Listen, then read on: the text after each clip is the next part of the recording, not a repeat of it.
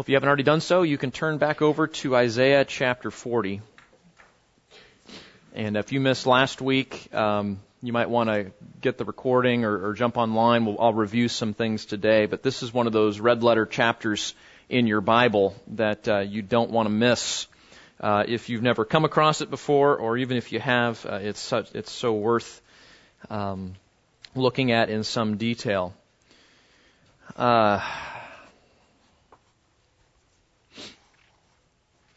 The title of the message today is The Incomparable God, and we'll pick up kind of where we left off last time. Many of you have come across this quote that I stumbled on as a brand new Christian, and I want to read it to you. What comes into our minds when we think about God is the most important thing about us. What comes into our minds when we think about God is the most important thing about us. The history of mankind will probably show that no people has ever risen above its religion. And man's spiritual history will positively demonstrate that no religion has ever been greater than its idea of God. Worship is pure or base as the worshiper entertains high or low thoughts of God. For this reason, the gravest question, that means the most serious, right? The most serious question, the gravest question before the church is always God Himself. And the most pretentious fact about any man is not what he at any given time may say or do, but what he in his deep heart conceives God to be like. We tend, by a secret law of the soul, to move toward our mental image of God. This is true not only of the individual Christian, but of the company of Christians that composes the church. Always the most revealing thing about the church is her idea of God, just as her most significant message is what she says about Him or leaves unsaid. For her silence is often more eloquent than her speech. What comes into our mind when we think about God is the most important thing about us. What's your book? Knowledge of the Holy by Tozer. Knowledge of the Holy. Yeah, no, I was going to say it. I left you hanging there. Yeah, and this is a great little book. Tozer was a pastor and Bible teacher of last century, and he was probably the most well-known pastor in the Christian and Missionary Alliance denomination, if you're familiar with CMA. And this is a great little book just on the attributes of God, and so that may be a good devotional to keep by your bedside there when you're reading your Bible and praying. But let me ask you a question in light of that. How is your view of God today? If Tozer's right, and I think he is, that the most important thing about us is what we think of God. And not on a Sunday school exam. You know, when David Gibson was here and did the Sunday school exam, and all of you did great. I mean, that's not what we're talking about. What we're talking about is in a moment by moment reality.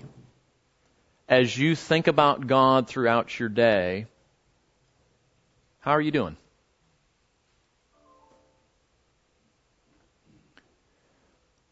Now be honest. Do you not think about God as often as you should?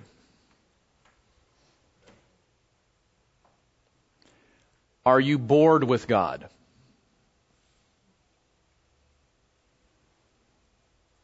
We sit in the worship service and we think, where am I going for lunch after this? What am I going to do this afternoon? Right? We struggle with that, right? I struggle with that, just like you do. Are you bored with God?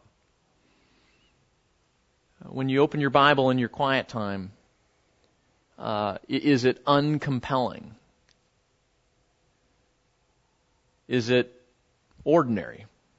Right? I've read this before. Right?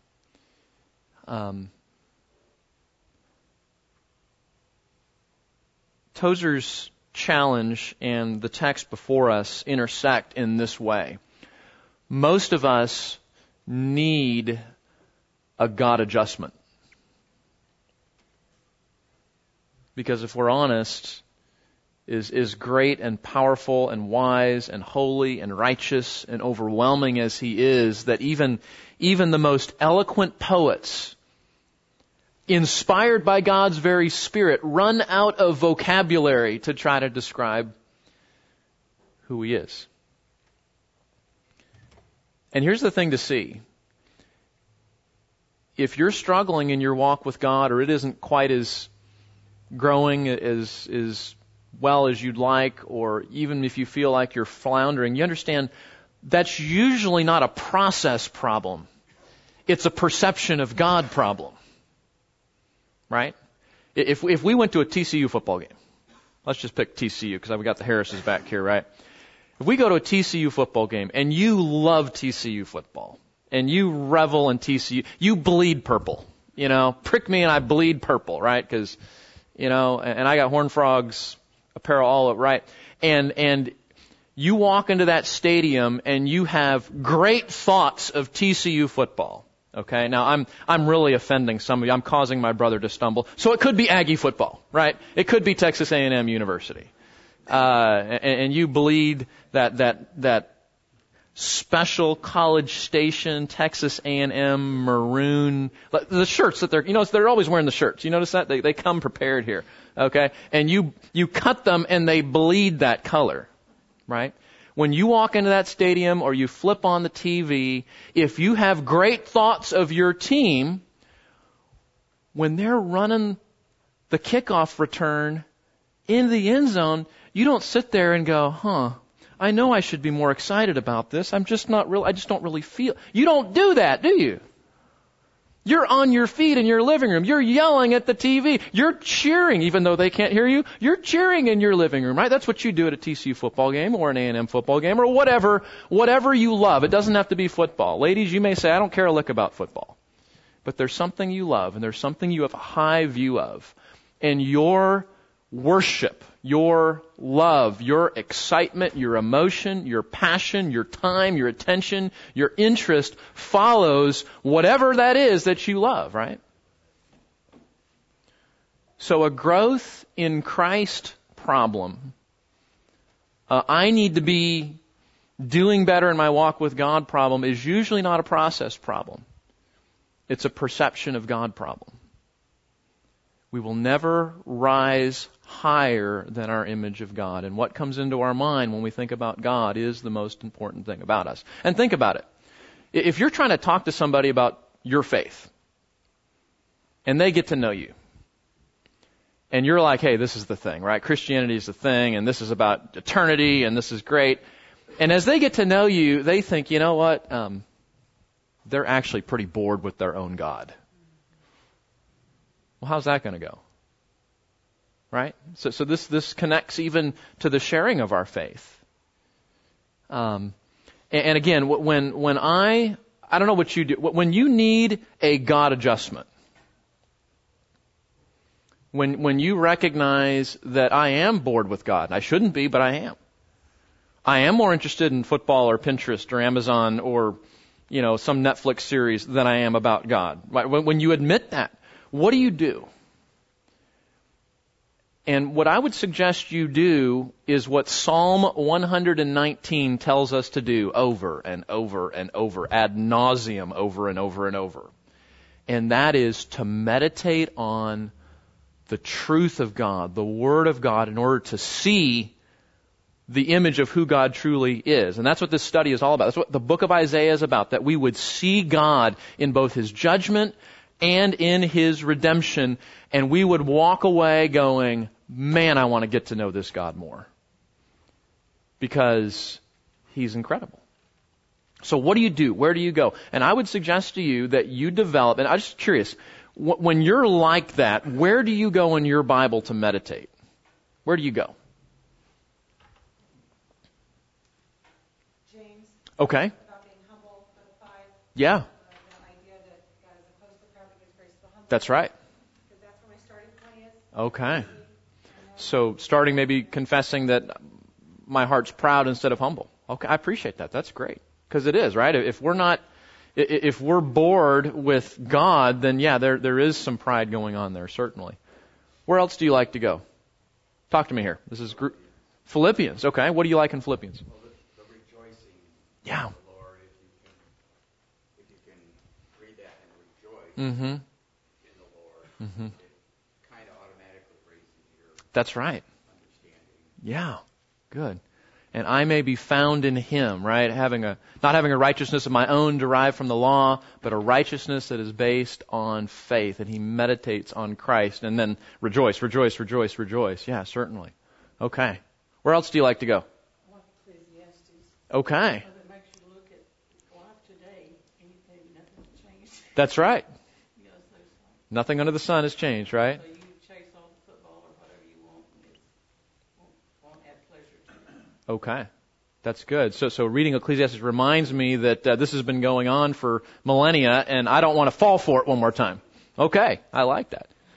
Good. This is good. Tony, where do you go? I'm a little different than everybody else, I think, but I go to Psalm 19:14. Okay. The words of my mouth and meditations of my heart. Yeah. Okay. Are you guys taking notes? We're helping each other out here, okay? Because we all need to learn from one another. What fuels your worship? What revs up the RPMs of your spiritual inner man? That's what we're trying to do. Yeah, Tara. John 14:15 and 16. Okay, yes. Because it was right before he was going to crucify and leave them, and he was just pouring out instructions on the last things that he wanted to tell them, and the thoughts of the disciples on trying to process what their shepherd is trying to tell them, and just the comfort and compassion that Jesus left with them. Okay. It's John 14, 15, and 16, okay? Someone else. Where do you go when you're dry and when you need... Yes, Rob. Psalms chapter 1. Psalm 1. Okay. Just kind of lays it out, right? How blessed is this man who does not walk in the counsel of the wicked, stand right, and just... You got two choices, right? And then the man firmly planted by streams of water. Yes, good. Yes. Hebrews. Yeah. Because the God of Exodus, the God who is so holy that he laid out all these restrictions on how he was to be approached, and people died if they didn't treat him as holy. And yet in Hebrews we find we have a great high priest. That's right. Who lived our life and sympathizes with our troubles and intercedes on our behalf. Very good. Yes, Hebrews is a great... That's a Christ-exalting book, isn't it? Okay? Yeah. Brian. I looked at Psalm 51 and Psalm 103. And Okay. have a lot of similarities, but they talk about the attributes of God. What God has done Yeah. for me. Psalm 51, Psalm 103. A lot of promises. That's right. Good, good. See, this is good, guys, because you need to have a predetermined place that you're going to go when you're struggling with that small God syndrome that we talked about last time. You need to, don't go, that's normal. That's like going to your doctor and they take your vitals and they go, something's wrong. Your blood pressure's off, right? Your glucose is off, or whatever it is, right? You don't walk away from that. Do something. Do something to improve your health. And having verses like this, and even hearing the variety, right? We've gone from Ecclesiastes to Hebrews to a Psalm to John, right? That's exactly, and it's not going to be the same for everybody, but have somewhere in the Bible, have places that you've identified, and some of you know this. I can go there and it does something to my soul that few other things will do. So have a list like that. Go to that. rehearse, meditate, and don't get up until you are once again overwhelmed by your God. And you young people, you need to be doing that, okay? And you know what else you can do? Make a playlist. Make a playlist of big God songs. Now you got to look because usually the top 10 of the Dove Awards. You guys are too young to even know what Dove Awards are, but anyway, right, is usually not. It might be the 7-11 songs. The 7 words repeated 11 times, and they're about as deep as a bird bath kind of songs. Don't do those, but find songs that proclaim the greatness of who God is in His character and in His works, the person and work of Jesus, to whatever music you like. The style of music is not important. Deep thoughts about God that stir your heart up toward Him, that's the point. Make a playlist like that. And when you're there, right, and you're caught up in all the things that your friends are caught up in, and you're like, this church thing, my Bible thing, right? That's going to happen. It does happen.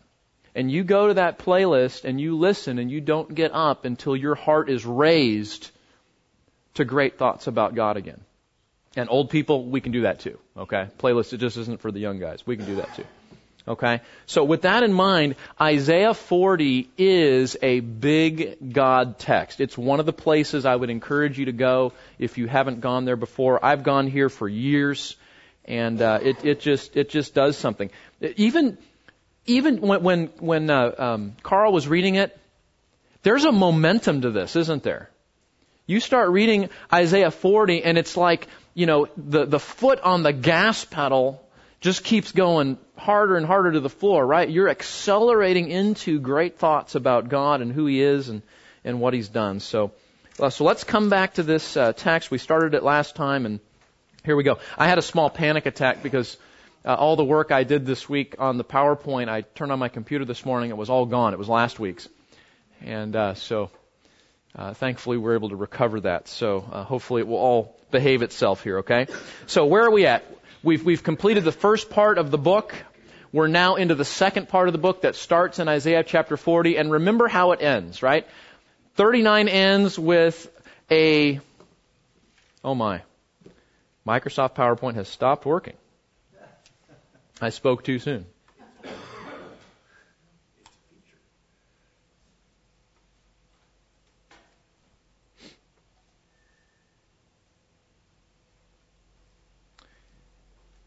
Well, we might have to do it old school here. Okay. Stay. Good. All right. So remember how this ends. Hezekiah, who was a godly king, who did a lot of what he should have done in terms of walking with God and leading with people. He gets to the end of his life. He gets proud. He starts inviting all the nations over to see his gold and his stuff and recount his the great battle that he had nothing to do with when God destroyed Sennacherib and his army, the Assyrians. And so Isaiah comes to him at the end of his life and says, by the way, all the stuff you're just showing off in the temple, it's all going to be taken away to Babylon. And your sons are going to be taken away as slaves. And Hezekiah goes, well, at least things will be good in my life.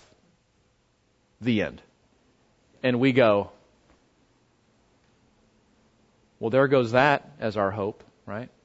Even the best of human hope is deficient to the hope that we really need and can only find in God Himself.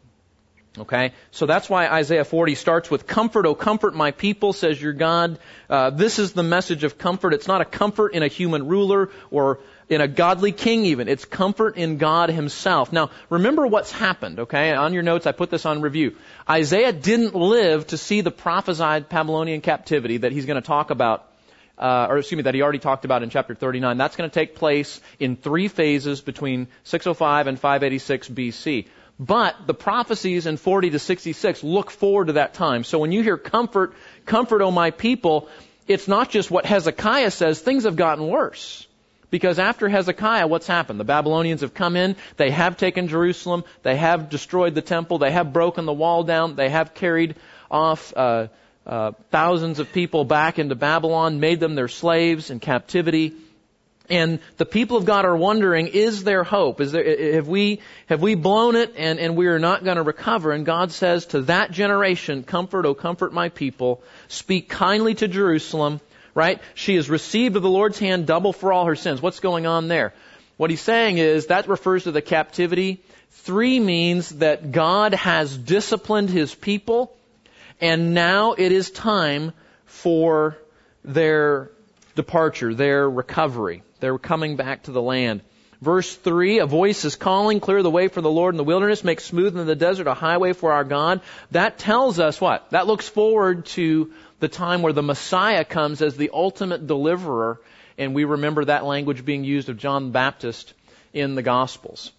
We talked about the eternal nature of God's Word providing hope. These verses that we love so dearly, right? The grass withers, the flower fades when the breath of the Lord blows upon it. The grass withers, the flower fades, but the Word of our God stands forever. Now think about this. Why is that important in this context? Why would he remind them that God's Word stands forever in the day and time that they're in the Babylonian captivity? Circumstances are temporary. Okay. And how do they know that? Because he told them. Okay. What's that? Yeah, because the prophecy. Yeah. I mean, they have hope then. Right. That there's something better coming. That's right. And that's what Isaiah is saying is even in the captivity, we know that's not going to be final, right? It is temporary, that God will be true to his word to bring his people back and to redeem them. And that's where the meditating... I can't tell you, I mean, I've had a week full of conversations of all sorts and varieties. Being a pastor is really interesting, actually. You get all sorts of things. And sometimes it's just being a dad or being a neighbor or, being in Walmart at the right time. And, it's not just being a pastor. It is amazing how many conversations, as I have them, and maybe you feel the same too, come down to this. Will I believe the promises of God or what seems to be true in my circumstances? That's it. Am I going to believe the promises of God or what feels true in my circumstances? And that's the temptation here, right? We're in the Babylonian captivity. God's given up on us. We've been here. Things aren't going well. And remember what? The Word of our God stands forever. We can trust that what God said, keeping a remnant, bringing redemption, that will happen. And then the whole rest of the book, the rest of the chapter is designed to remind us who the Lord is and what he does. So let's get a running start. We'll review where we were last time and we'll pick it up, okay? What does he do? Verse 10 says he is the rewarder, right? He is one who brings, behold, the Lord God will come with might, with his arm ruling for him. Behold, his reward is with him and his recompense before him. Remember we talked about that? Remember the chapters that describe the judgment, the worldwide judgment of all the nations, including Israel, when everybody would bring an account to God? That's what this reference is. God is coming to reward those who have trusted in him and who are leaning on him even in the midst of very difficult circumstances. He shepherds his people. One of you mentioned this last time. You've had elders and priests and kings and leaders in Israel that should have been caring for the people, and what are they doing? They're taking advantage of the poor. They're taking advantage of the widow. They're taking bribes. They're completely and utterly corrupt. Sounds like an election year, doesn't it? Right? Well, hey, not a whole lot has changed. Not a whole lot has changed. And here, finally, we get a shepherd who will shepherd the people. Look at verse 11. Like a shepherd, he will tend his flock. In his arm, he will gather the lambs and carry them in his bosom. And who are we talking about? Who's the ruler? Is it Hezekiah? Right? No. Who is it? It's the Lord, right? And we know eventually who his given name is, the Lord Jesus, the coming Messiah, the servant. We'll read about him throughout the rest of the book, and particularly in Isaiah 53. So he is the shepherd.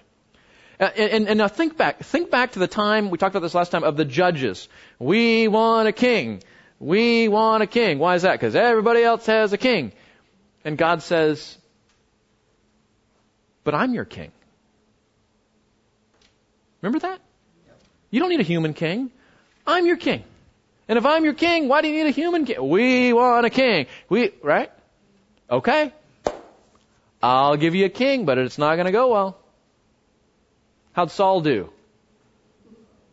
Not so good. How'd David do? He started off a lot better than Saul. Crashed and burned. Lost all those sons, one of them pursuing his own life. Wrecked his reputation. How about Solomon? Wisest man that ever lived, right? He did not do well at all. Started off well. Did not end well. Okay, we got kings of Judah, right? Kings of Israel. Rehoboam, Jeroboam. They launch off, right? They mostly did bad. Mostly did bad. And now we have one of the good ones, Hezekiah. Well, how did he land the ship? Not so good. We want a king. But I'm your king. And what Isaiah is doing is it's saying, you wanted shepherds. Well, how did that go? I'm your shepherd. You've wanted kings. Well, how did that go? I'm your king. And come back to that. Come back to see that the Lord is sufficient for them in terms of leadership and in terms of care. He's incomparable. The text tells us He created the massive structures of the universe. Okay, so let's talk about this, okay? You guys liked my pictures last time, so I added some more here. 332,519,000 cubic miles of water. Mind-boggling. Now, you understand that when Isaiah was prophesying this, they didn't have anywhere near the metrics, the data, the technology. When they heard ocean, they just went, that's a lot, right? And we're overwhelmed by it. What's neat is, we think we're so smart, because we actually have, oceanographic technology and satellites and math equations and whatnot, where we can estimate the actual volume of the waters, and we do all that, and we go, wow, that's a lot. Right? Nobody in Israel had seen really big That's true. Yeah. Even in Palestine, there's not a whole lot. Okay, how about this? Who has measured the waters in the hollow of his hand, or marked off the heavens by the span? We talked about that. The length of the universe. And this is, one of you used this term last time, and I appreciated it. The term God's immensity. What's His immensity? What's that? Consider the stars, the works of His hand. Yes. So God's immensity is the infinite size of the sizeless God. That's what it is. You get that? Right? I saw her back there. Okay, our young theologian back there. She's tracking with me. It's the infinite size of the sizeless God. It's a word that we say that even though God does not have spatial dimensions, He is so overwhelming in who He is that thinking about it in terms of actual dimensions is one way that we picture Him. And we need a word for that, because we can't just say big or great. So theologians came up with the word His immensity, right? His immensity. Who has held the waters in the hollow of His hand? Who has calculated, marked up the heavens by the span, and calculated the dust of the earth by the measure, and weighed the mountains in a balance? Okay, so we're going to do this with one mountain, okay? Mount Everest. How big is Mount Everest? Where do you want to start? What's that? Where are you starting with Mount Everest? What are the limits of it? Yes. Yeah, so you have to say how deep are we going to go, and The whole Indian subcontinent? that's right. Yeah, well, we're isolating ourselves to that peak itself. We could take the whole mountain range. So there are people that have way too much time on their hands and actually calculate these things. So I don't like to do math just for fun. Some of you may like to do that. But how about this? 357 trillion pounds, and that's not including the snow. That's one mountain. And God says, I've got a pair of scales that I can weigh the whole thing. So, that's pretty amazing. Okay? Yes, we start going interplanetary conversations. That's a whole nother perspective, isn't it? Okay, so who is the Lord and what does He do? Idols are created and worthless, right? 18 to 20, we saw this last time. Who then will liken me? An idol, a craftsman casts it, a goldsmith plates it with gold. Jeremiah says you gotta hammer him to the fence so he doesn't blow over in the wind. You chop down a tree, you make half of it into your idol that you say, this is our God, you control the heavens and the earth, you control my health and wealth and everything, and you throw the rest to run your kitchen oven. He runs the 93 billion light-year size universe, 5.5 times 10 to the 23 miles. Okay? Now, how many of you were not here last time? Okay. You guys that were here, do you mind if I show them the pictures again? Okay. And we have more pictures. I don't want to run out of time here. Okay. So how do we quantify that? Okay. So those of you that weren't last time, this is what we did last time. So there's Earth. Okay. And you're right there somewhere. You're a speck of dust on the planet. I'm not here to make you feel better about yourself, but you're a speck of dust on the planet right there in North Texas, Hood County. 76049, right? Okay. Or 8. Or 7. We're here. This is 049 right here. Okay.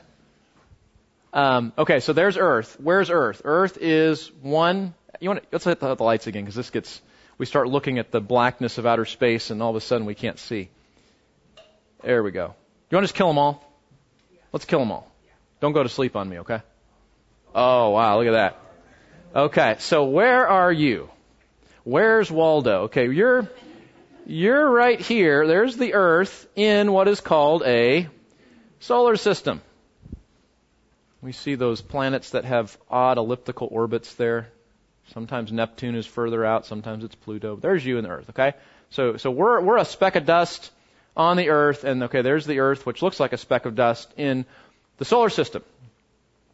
And that solar system, of course, is just one solar system there we are right there, in a solar system neighborhood. Yeah, it's a beautiful day in the solar system neighborhood. It's, right?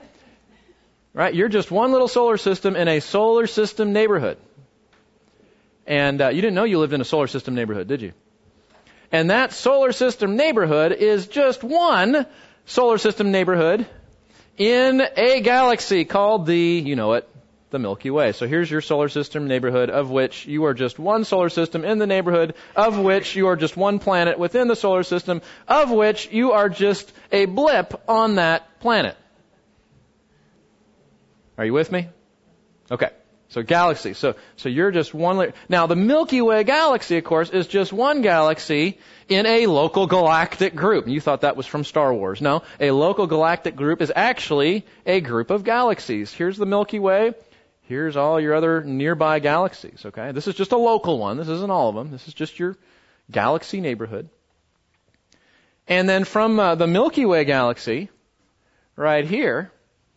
This, again, just a local galactic group. That local galactic group is just one of many in what is called the Virgo supercluster. So here's your local galactic group, of which you are just one, the Milky Way, of many galaxies, of which you're just one solar system neighborhood, with just one solar system, with just one little planet called Earth, right here. And you have this whole supercluster of regional galaxy neighborhoods.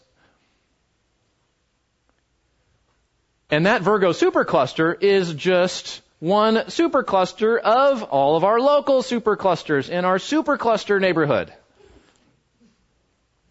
Are you feeling small yet? This is mind-boggling stuff, guys. We're just one little supercluster in a neighborhood of local superclusters. And that, all of these neighborhood of superclusters is just one little supercluster neighborhood in the ocean of the observable universe. You got it? So let's review. You're on Earth. You're right here. You're a blip on this dot, which of which you are one planet in the solar system, of which we are one solar system in a solar system neighborhood, of which many solar system neighborhoods make up one little blip in the Milky Way galaxy. Our Milky Way galaxy is in a local galactic group of galaxies, of which our local group of galaxies is just one neighborhood in the Virgo supercluster, and the Virgo supercluster is just one series of galaxies in a local neighborhood of superclusters, of which our neighborhood of superclusters is just one of many in the observable universe. But I'm still the center of the universe, Keith. I know. I still act like the world revolves around me. I know. And when you do that, you realize how stinking arrogant we are, right? I mean, is that just not true? Okay. And yet, we can turn the lights back on. God knows you by name. God knows the hairs on your head. He knows every bird that, hits your window and dies. Right? In all of that, he said, mine. Mine.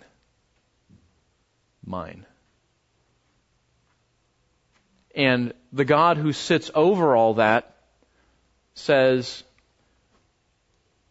there are some creatures on here that I made for my glory that rebelled against me. And at the cost of my son, I'm going to send him on a rescue mission.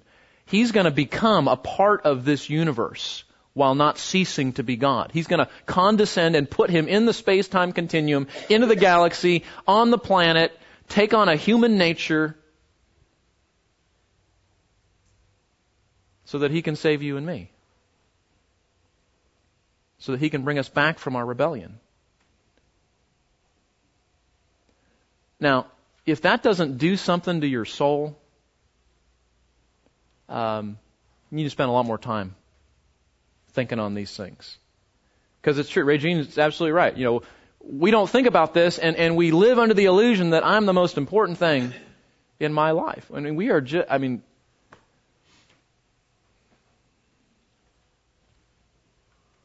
yet, so we are more important than we think, because God thinks we're important. Well, and that's the thing is, we are valuable, just not in the way we think we are. See, we tend to think I'm the most important thing, my preference, my way, everybody else should defer, right? It's me, myself, and I. And that is a rebellious, marred, distorted perspective. The fact that God made creatures on this one little planet in all of this who would image Him and live for His glory and relationship with Him is astronomically crazy. Pun intended. Right? And to think there is a value that we have. But it's a value that is derived from our reflection of God who made us, right? It's not a value apart from that, which is how we tend to live, right? It's me, myself, and I as myself being autonomous, not as myself being dependent on my Creator. So yeah, there is a right way to look at that and say, man, why does God care about me? People who don't believe in creation use this as an argument to make us insignificant. And say, oh, you're nothing, you're minor planet.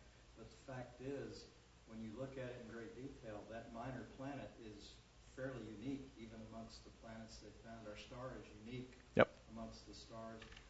And all of that is created. As far as we know, we're the only living beings reflecting the glory of God in all of that universe. And all of that universe, in all probability, is nothing more than a canvas to reflect the glory of God. Say, this is an I, God. And I am bigger than everything that you see. And the more you look, the more you find. And I'm still bigger than that. Did you hear what he just said? Because one of the questions people have is, well, if this is the only planet of consequence in terms of creatures made in His image, why did He go through all the trouble? You think He's God, right? He doesn't grow weary and tired. I mean, He just snaps His fingers and He builds all that, right? But why? And what Dave said, did you hear what he said? It could be, and this is what Scripture says. When the Scripture points to the rest of the universe, it's a object lesson to teach us about the nature and character of God. That's often what it is. So He went to all the trouble because how do you quantify the inquantifiable? How do you teach the wisdom of whose wisdom is without bounds? And how do you do that? Well, you create something like this that's so overwhelming and then say, but I'm bigger than that. Right? I did all that. So that might be it. Lee Slaughter. Yeah, there's an aspect of where we're located in the Milky Way that leaves all the rest of the universe observable. Because there's places we could be in the Milky Way we couldn't see anything. Right. Yeah, you got... Creating creation, so we'll testify to him where a Right. place where we can see his creation. Yeah, and that's true. You guys that geek out on this stuff, there are 1,000 details here that just extend our breathlessness at this as we nerd out in some of those details, like what Lee just said, right? It's overwhelming. Okay, now check this out. So if we go back here, so there we are. There's your metrics. You can count the zeros; they're all there. I double checked. What's that? Well, I know. I did scientific notation just for you, Lee, in the last slide. So this is for normal people, But yeah, commas would be good. So, okay. All right. So, how do you think that when God said, I'm going to make the universe, I hold out my hand and measure it, 5.5 times 10 to the 23 miles from thumb to pinky. Right? In Romans 1 tells us that we have the universe, so therefore we are without excuse. Yeah. If that doesn't prove to you that God's real, you are living in denial. Actually, that's what Romans 1 says, right? You're living in denial.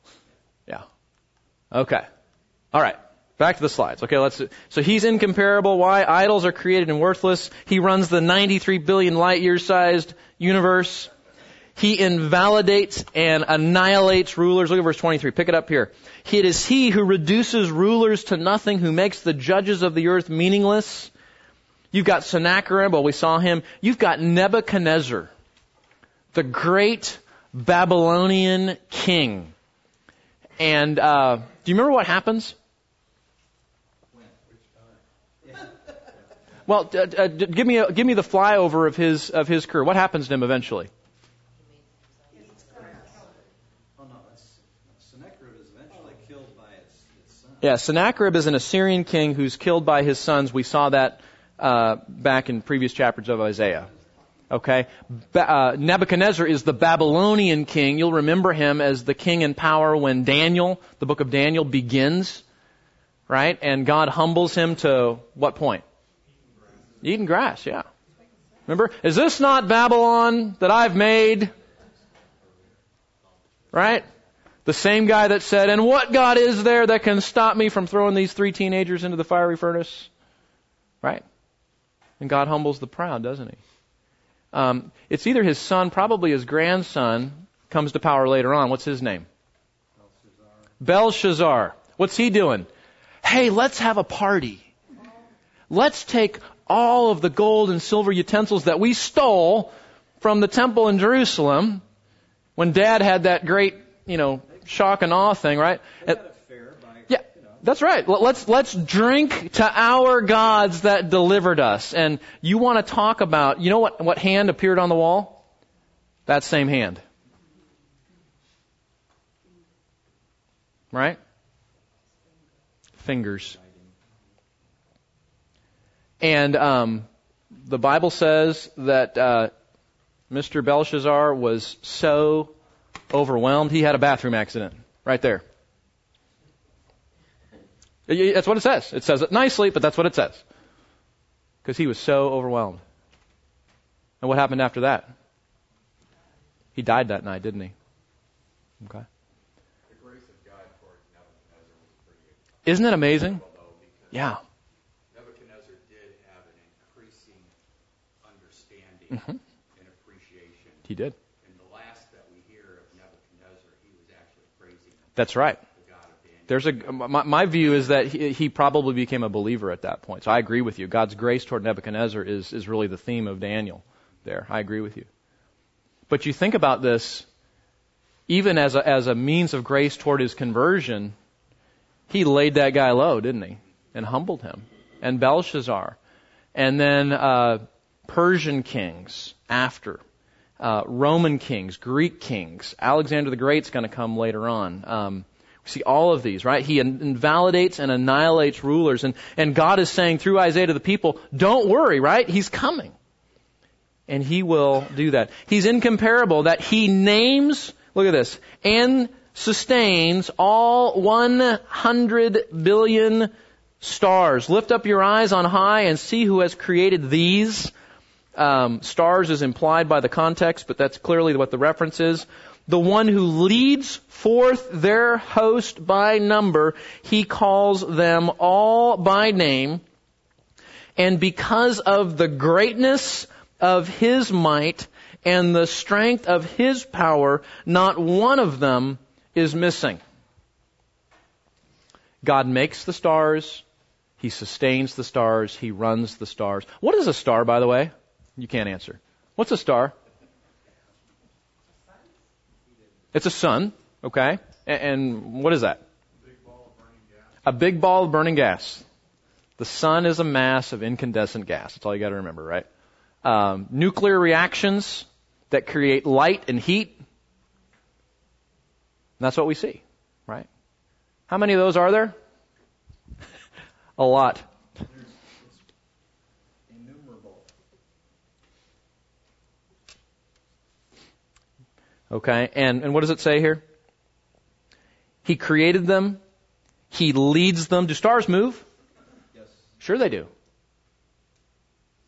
How do you keep track? You ever seen an air traffic controller?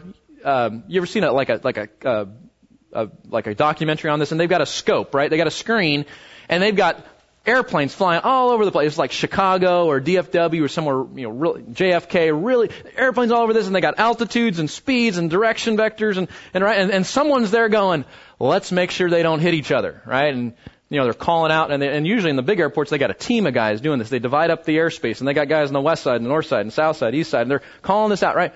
And we think, I get tired just watching that for a few minutes. I talked to an air traffic controller. We were at an air show a little while ago. I said, how do you do that and not go home just exhausted? And I do go home exhausted. Oh, okay. So God is the divine air traffic controller of the cosmos. How's that? All these stars, all these planets, all these comets, and He's not only tracking them, He's causing their path. He's sustaining them. Those nuclear reactions within the star that create light and heat and right? That's Jesus' home experiment kit. That he's making all that happen for all of these stars. And they all have a name. Right? And I struggle with my 3 kids to go, Eric, Alan, that's right. You did that, right? It's like you're trying to find the right name, right? And I see some nods back there, and he just knows all the names of the stars. And Job says they sing. They do. Yeah, there's a whole section in Job, in Elihu about weather and stars, and yeah, you can get a lot of cosmology there. All right, let's land the plane here, guys. Okay, he is comparable in that verse 27. Why do you say, O Jacob, and assert, O Israel, my way is hidden from the Lord? Okay, so all that, right? Stars, planets, cosmos, run this, run that, make this right, rulers crushed, idols thwarted. And you get to all that, all right? And you catch your breath. And God says, now what was it you're worried about? You're worried that I've forgotten about you in the Babylonian captivity? You're worried that I forget about you in your need? That I don't see your suffering, I don't see your affliction. See, that's why we need this, guys, because if we don't spend the time doing what Isaiah just unfolded for us, we go, oh no, God forgot me. Oh no, God can't help me. God doesn't care. He doesn't love me. He's hurting me. He's allowing these things to happen and I, right? And you read this and you meditate it and you go, why am I worried? Why am I arguing with the logic of the one who did all this. Because He not only does all this, what does He do? He loves you, and He loves me. And He knows what He's doing. And that's what, so all that, why do you say then, my way is hidden? God doesn't see, right? Verse 28. Do you not know? That's what you need to tell yourself. When you're struggling, grab yourself by the collar and say, don't you know this? Have you not looked up on a clear night lately? Have you not watched Discovery Channel lately?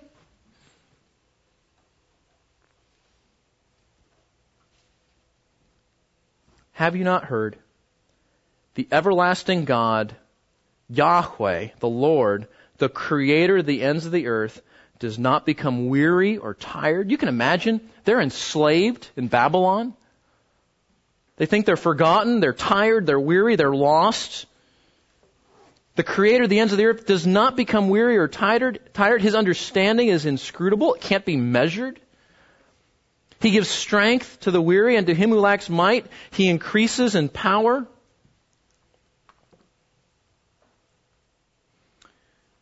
And then these words, though youths grow weary and tired and vigorous, young men stumble badly. Yet those who wait for the Lord will gain new strength. They will mount up with wings like eagles. They will run and not get tired. They will walk and not become weary. See, that's the point, guys. The point of the cosmology lesson, the point of the meditation on what happens to rulers, what happens to idols, the point of all of this is that in your day of trouble, you don't turn away from God, but you will be renewed in your spirit and turn toward Him for help. That you'll turn to Him. And I'm going to call this waiting in hope. He will not fail those who wait in hope. Carl's version said trust, and that's absolutely right. It's a robust trust in God, an active waiting on God that says, I'm not going to give up. I know He knows about my need. I know He's going to provide for me.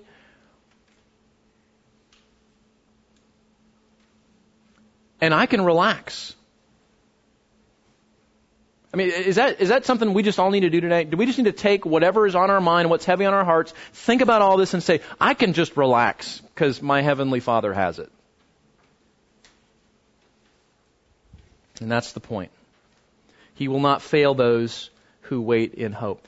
Every single one of you have something today that you're trusting God for, you're needing to lean on Him for, that's heavy on your heart, and that's the question. You know, who are you going to lean on? Who are you going to trust in? And Isaiah has unfolded, like most other chapters don't, an amazing view of who God is and what He does, and that He cares and He's faithful, and we can trust Him. And so now, how are we going to respond, right? Well, let's pray. Lord, thank You again for this incredible picture of who You are. Whatever our need, would You help us to trust You, to wait hopefully for You?